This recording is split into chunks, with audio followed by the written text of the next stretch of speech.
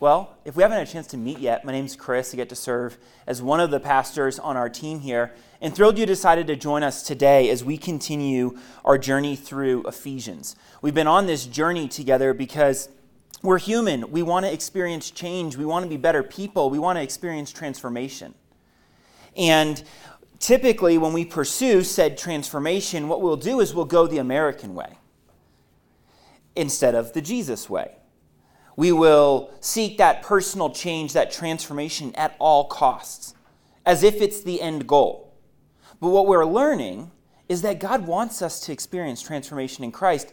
He just wants us to experience it for our good and His glory. Sometimes when we're in pursuit of this transformation, we will work super hard to gather as much information as we possibly can, watching the YouTube videos, listening to the podcast, reading the books, all the things, just consuming information, thinking that if we consume more information, we're going to be different people. But what we're finding is that the Jesus way is better. You see, in the Jesus way, it's connection with Jesus that leads to our transformation. And we're going to continue to journey through Ephesians because even in the way that we approach church, we can find ourselves gravitating towards the American way rather than living the Jesus way. Let me illustrate it this way. The typical church experience in our country looks something like this. It's Sunday morning, you go to church, the pastor, like myself, will get up, share a message. Hopefully it's a little entertaining. Hopefully it's inspiring. You give so that the pastor, the staff, they can keep doing all the good work. You head home, do your thing all week, and then come back again the next Sunday and do it all over again. Now, that's the typical experience of church in our country. There are some good things about this experience of church, but at its best, it's incomplete. And there are some things about how we kind of do church that are more like the American way than the Jesus way. And a few of these that really grab my attention are that we often will seek spiritual growth and maturity individually rather than collectively. We will elevate the pastor beyond what is helpful or healthy.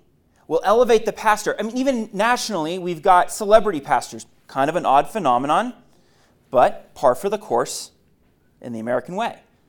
Locally, we'll even say things like, I go to so-and-so's church. Well, I go to so-and-so's church.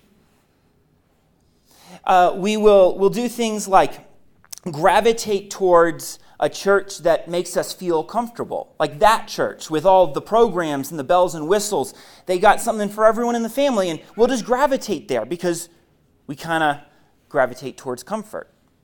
Now, in pointing out what is normal for church in our country, I am not trying to throw shade at any particular church or even the church collectively in our country.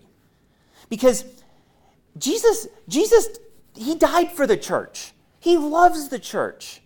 And while we are imperfect and messed up and broken, we are the church. And Jesus died for us. And we are a local expression of the church, but there are many other incredible expressions of the church. The question I want us to think about is, does the way we pursue spiritual maturity, pursue growth, does it look more like the American way, or does it look more like the Jesus way? So I want us to pause for a moment and just acknowledge, there are probably some ways that we gravitate towards the American way of church. But it doesn't have to be that way. You see, we're in this series, and it's all about transformation, the transformation available to us in Christ. And we will grow, we will experience spiritual maturity, but it's not going to be from just going to church. It's going to come from being the church. The church as Jesus died for it. We're going to engage. We're going to know one another. We're going to love one another. We're going to serve together. We're going to be the church. So what does it look like to go the Jesus way? Well, that's what we're going to see today. So if you've got a Bible, we're going to be in Ephesians chapter 4. The words will also show up on the screens. We also got a church app if you want to follow along there. Let me pray for us, and then we will dive right in. Lord, thanks. Thank you for your word. Thank you that we get to gather like this and open it together. And as we do so collectively, we ask that you would speak to us, that you'd speak to us together, that you'd speak to us individually, and that we would know you more. Would you reveal your way to us, Jesus? Would we be a church that looks like what we see in Scripture today? We ask this in your name. Amen.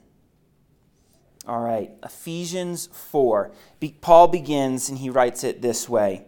As a prisoner for the Lord then, I urge you to live a life worthy of the calling you've received.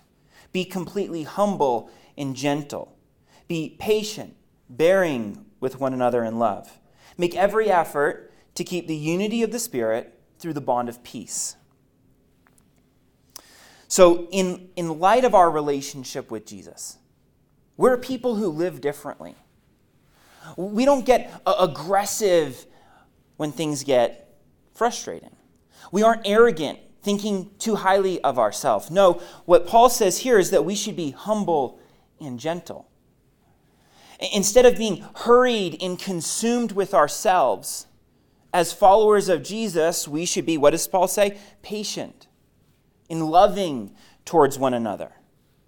And may we never forget the reason we live differently is because Jesus loved us in the greatest way possible. He laid his life down for us. And when we encounter Jesus, he changes us, profoundly changes us. Scripture says that we love because he first loved us. The love we express to each other is an overflow from the love that we have received from God expressed to us through Jesus. And because Jesus loves us, we love everyone. We love the one in front of us. We love the one far from God. We love everyone. And like Jesus, we look for ways to serve humbly, to lay our lives down because he first laid his life down for us. We're a people who unite together because that's what Paul said in verse 3. And check this out. He says, make every effort to keep the unity of the Spirit through the bond of peace. Recently, this verse, probably more than any other verse in Scripture, has characterized my prayer for our church as of late. We've been through some changes over the last several months. We've had families move to other parts of the country, families move on from being part of this community. We've seen new staff members hired, like Jeff, our associate pastor. We've seen guests joining us, all kinds of good things, but it's change. Change. And anytime we face change, you know what we do as people? We experience a whirlwind of emotions. Loss, excitement, uncertainty, hope. And amidst the whirlwind of all the emotions, it's really natural to stop remembering who we are and how we typically act and how we typically engage with one another. And knowing that we're all human and we're all in this together, I've just been proactively praying, God, would you characterize our church by peace and unity? Would you characterize us by peace and unity? And when I pray for that, I'm not praying that we would be uniform, like everyone looking the exact same or everything being exactly the same. We all agree on everything all the time, always. That's uniformity. We're not praying for uniformity. We're praying for unity. Everyone pursuing the same thing. And if you've been part of Connect for any length of time, you know we are a church who unites together. We unite together because we know that following Jesus is better together. It's just way better together. And when we shine our light alone, we're like a lamp on a stand. But when we shine our lights collectively, we are a city on a hill. And maybe, just maybe, if we shine our lights together, we would see God's kingdom come and his will be done in South Denver as it is in heaven. That's our prayer. That's our pursuit. So as we follow Jesus and we seek his kingdom and we talk about uniting together, we're not talking about uniting together around every change, every decision, every program. No. It's so much better than that. We unite around what Paul says next. Check this out. Now in verses 4 and following. He says, there is one body and one Spirit, just as you were called to one hope when you were called, one Lord, one faith, one baptism, one God and Father of all, who is over all and through all and in all. But to each one of us, grace has been given as Christ apportioned it. This is why it says, when he ascended on high, he took many captives and gave gifts to his people. What does he ascended mean except that he also descended to the lower earthly regions? He who descended is the very one who ascended higher than all the heavens in order to fulfill the whole universe. So what do we unite around? We unite around the gospel. The fact that God the Father sent the Son, Jesus, to save us from our sin. You see, our sin are those things that separate us from God. Like when we knew the right thing to do and yet we did the opposite, that's sin. When we said that thing that wasn't honoring to them, that was sin. God loves them too. And anytime we sin, the problem is that it separates us from God. But God, in his love for us, he is rich in mercy. He extended an opportunity for forgiveness. Jesus dying on the cross to forgive our sins. And when we receive Jesus and believe that he is the Savior of our sins and he's going to be the Lord of our life, he's the one that we follow, we go from death to life. We experience the greatest transformation we could possibly experience. And Jesus says that he gives us his Spirit, the Holy Spirit, to dwell in us if we're followers of him. And what we see in Scripture is that anytime someone receives this grace and decides, Jesus is my Savior and he's my Lord, what they do is they publicly demonstrate that by getting baptized. This beautiful visual representation of a spiritual reality as someone goes under the water, symbolizing dying to the life of sin and then rising up out, rising to the new life that we have with Jesus. So if you're curious about this good news, if you're curious about Jesus, if you want to follow him but you haven't publicly expressed that by getting baptized, I'd love to talk with you. You can catch me after service. You can fill out one of the Connect cards in the buckets in front of you, drop it off at the table on the way out, and we'll get in touch this week. Whenever is best for you to chat, we'd love to chat. We'd love to talk through any questions that you have. But we are a people who unite around the gospel because we know this. We know that our unity in Christ is critical to our maturity in Christ, as Paul continues to flesh this out, now in verses 11 through 13. So Christ gave himself the apostles, the prophets, the evangelists, the pastors, and teachers to equip his people for the works of service so that the body of Christ may be built up until we all reach unity in the faith and in the knowledge of the Son of God and become mature, attaining to the whole measure of the fullness of Christ. It's interesting. Paul wrote this like 2,000 years ago, and yet it still challenges the American way of church today. For one, church leaders aren't supposed to do all the ministry. They're not supposed to do it all themselves. They're supposed to equip the people for the works of ministry. Verse 11. So Christ gave himself, the apostles, the prophets, the evangelists, the pastors, and teachers to what? To equip his people for the works of service, so that the body of Christ may be built up. You know, when I started in pastoral ministry, I was so excited to have every discipleship conversation, do all the hospital visits, teach the lessons, do all the things that I was a youth pastor at the time, all the things that a youth pastor does. And I was doing all these things, and it didn't always go great, but it was fun. Like, it was so fun to be in the trenches, doing the thing that I studied for years. It was awesome. And then I remember sitting with some pastors, reading this passage. And as we looked at this passage, the Holy Spirit convicted me. He's like, look, Chris, I didn't put you in this role so you do it all.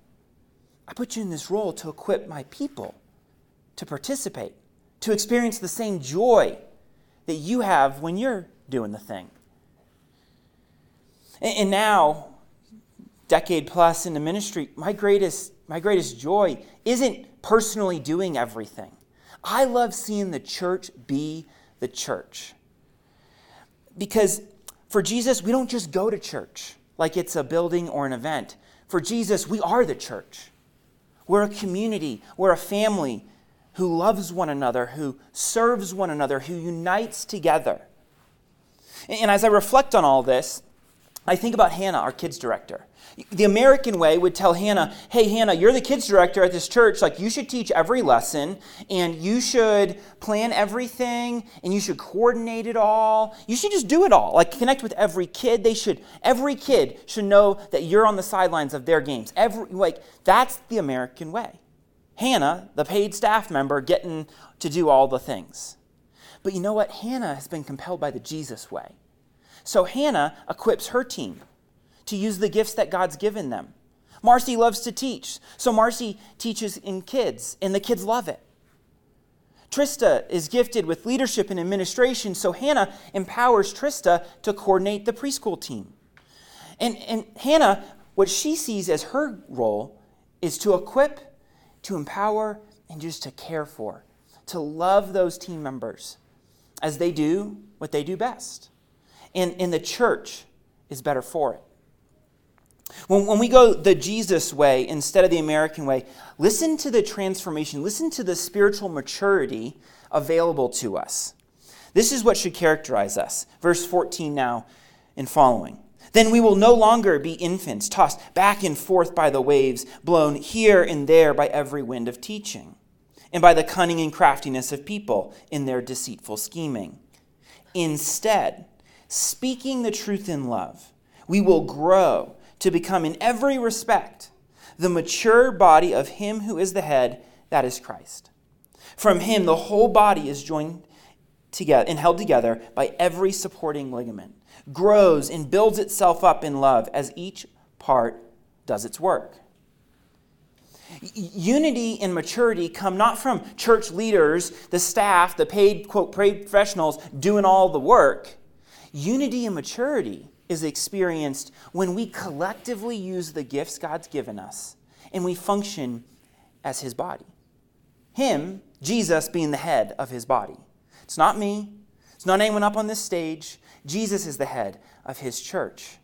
And Paul wrote elsewhere in Romans, he said, we have different gifts according to the grace given to each of us. If your gift is prophesying, then prophesy in accordance with your faith. If it is serving, then serve. If it is teaching, then teach. If it is to encourage, then give encouragement. If it's giving, then give generously. If it's to lead, do it diligently. If it's to show mercy, do it cheerfully. And when I reflect on these passages, talking about the way that God has gifted us to contribute and be a part of his church, and so that together we can grow. Together we can grow towards maturity. When I think about this, and I think about our church family, I think it's the people who've taken this to heart. They're the ones who've taken it to heart. They're the ones who are growing the most in their faith. You can grow by coming and listening and making some friends. You can grow in that way to a point. But once there's a point where just listening more, while it's helpful, it's not the full story. Those in our church family who are engaged in community, who are in a space where they can speak the truth in love, and they can hear someone speak the truth to them in love. Those who are engaged on a serve team, where they use their gifts. Yes, it benefits the church, and they grow in their faith too, because they're using the gift that God has given them. I think of how Trista has grown in her faith, in her love for Jesus, as she serves in kids and tells kids about Jesus. I think about how John, her husband, serves on the setup team. And while that does make this all possible, and we're grateful for that, he's also grown through the conversations that have before and after service with the other people who are serving. I think of Brenda. Brenda leads a community group. She'd been a part of a group in the past, and then she stepped out in faith, and she opened up her home, and she started to welcome people in, and she used her gifts of hospitality and encouragement. And you know what? There's a group of people now who are better off for it.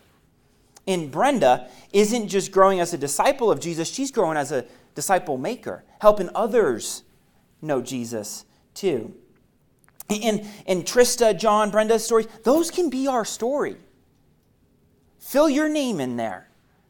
This can be all of our story, because this is the invitation of Jesus through his word, that we get to be the church together. So if you're new to Connect, I want you to know this. You can be a guest with us for as long as you want. You can come forever and be a guest.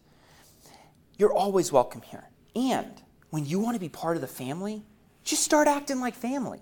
We don't have a membership class for you to attend or a form for you to sign. Just start doing what family does. Love one another. Serve humbly. Unite together. Because that's who we are as a church. We need each other. We need each other to support us. We need each other to encourage us. And we especially need that because of what Paul says next. This is challenging. We're no longer going to live as we used to live. Listen to this, now in verse 17 through 24. So I tell you this, and insist on it in the Lord. You must no longer live as the Gentiles do in the futility of their thinking. They're darkened in their understanding and separated from the life of God because of the ignorance that is in them due to the hardening of their hearts. Having lost all sensitivity, they've given themselves over to sensuality so as to indulge in every kind of impurity, and they're full of greed. Sounds like a nasty group of people. But listen to the difference. Because we once lived this way. Listen to the difference. That, however, is not the way of life you've learned. When you have heard about Christ and were taught in him in accordance with the truth that is in Jesus. You were taught with regard to your former way of life to put off your old self, which is being corrupted by its deceitful desires, to be made new in the attitude of your minds, and to put on the new self, created to be like God in true righteousness and holiness. Because we're connected with Jesus and we have a relationship with God, we don't live like we once lived. We live different. We know there's a better way. No longer do we blend in with the world. Now we stand out. We shine a light to the world. This life change, it's almost like we're taking off old clothes and we're putting on some new ones. That's the image. That's the metaphor that Paul's using here. It's like this complete change. To the point where we'd be unrecognizable. We should shine so bright amidst the darkness that we can't ever be confused with the darkness. When we put off the old self, we're no longer succumbing to the sexual immorality, to the greed. Oh, no. We seek to live pure lives, generous lives. Not by our effort, but because we've experienced God's love for us and we can't imagine living the way we once lived. Paul continues in verses 25 through 32. He says, therefore, each of you must put off falsehood and speak truthfully to your neighbor, for we are all members of one body. In your anger, do not sin. Do not let the sun go down while you are still angry, and do not give the devil a foothold. Anyone who's been stealing must steal no longer, but must work, doing something useful with their own hands, that they may have something to share with those in need. Do not let any unwholesome talk come out of your mouths, but only what is helpful for building others up according to their needs, that it may benefit those who listen. And do not grieve the Holy Spirit of God, with whom you were sealed for the day of redemption. Get rid of all bitterness, rage and anger, brawling and slander, along with every form of malice. Be kind and compassionate to one another, forgiving each other just as in Christ God forgave you.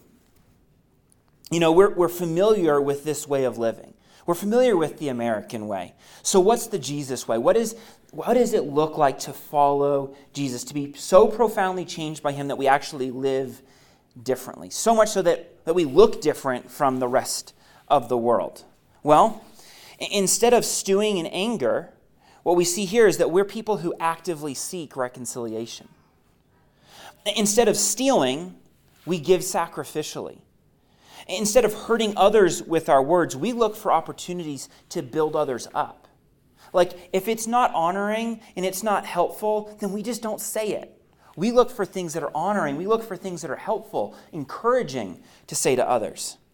Instead of grieving the Holy Spirit, like resisting his transformative work in our lives, instead of grieving the Holy Spirit, we are people who forgive because we have been forgiven.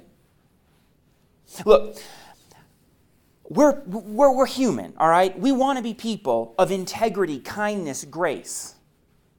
And yet, because we're human, we also find ourselves being bitter, frustrated, angry. We don't want to live this way, but if you're anything like me, left to our own devices, we gravitate to live this way. Jesus, though, invites us to live differently. And we don't have to go the American way. We can go the Jesus way. And the Jesus way is a growing community of people who, because of their connection with Jesus and the relationship they have with him, it's lived out in their relationships with others in a transformative way. These people, they value their relationships so much with one another, they can't even fathom trying to follow Jesus alone. These are people who, like we read, are humble and gentle, patient, bearing with one another in love. They make every effort to keep the unity of the Spirit through the bond of peace. They're united around the gospel. They're equipped and empowered by their church leaders. They're actively engaged with one another in the life of the church. They don't just go to church, they recognize they are the church. And they don't look anything like they once did. Now, as Paul reminded the church in Ephesus then, I want to remind us today, our unity in Christ is critical to our maturity in Christ. So instead of going the American way, we are a people who go the Jesus way. We look for opportunities to love everyone, that one in front of us and that one who is far from God. We look for opportunities to serve humbly, to lay ourselves down, to lift others up. We're people who unite together around the gospel because Jesus has so profoundly changed us. And when we do, when we live this way, and we shine our light, individually that might be a lamp on a stand, but collectively, we are a city on a hill. Lord, we come before you and we ask that you would shine that light through us. That people, when they experience us, they wouldn't just experience me and my brokenness, but Lord, they would experience you shining through me because you've changed me so profoundly. And I pray that same thing for all of us, that we would encounter Jesus in such a way that we can't imagine living like we once lived. And instead, we go your way, Jesus. But left to our own devices, we continue to gravitate back towards our sin and our brokenness and the mess. So we need you to work in us all the more to change us, to transform us. And as you do, would it be for our good? Would it be for the good of those around us? And ultimately, would it be for your glory? We ask this in your name, Jesus. Amen.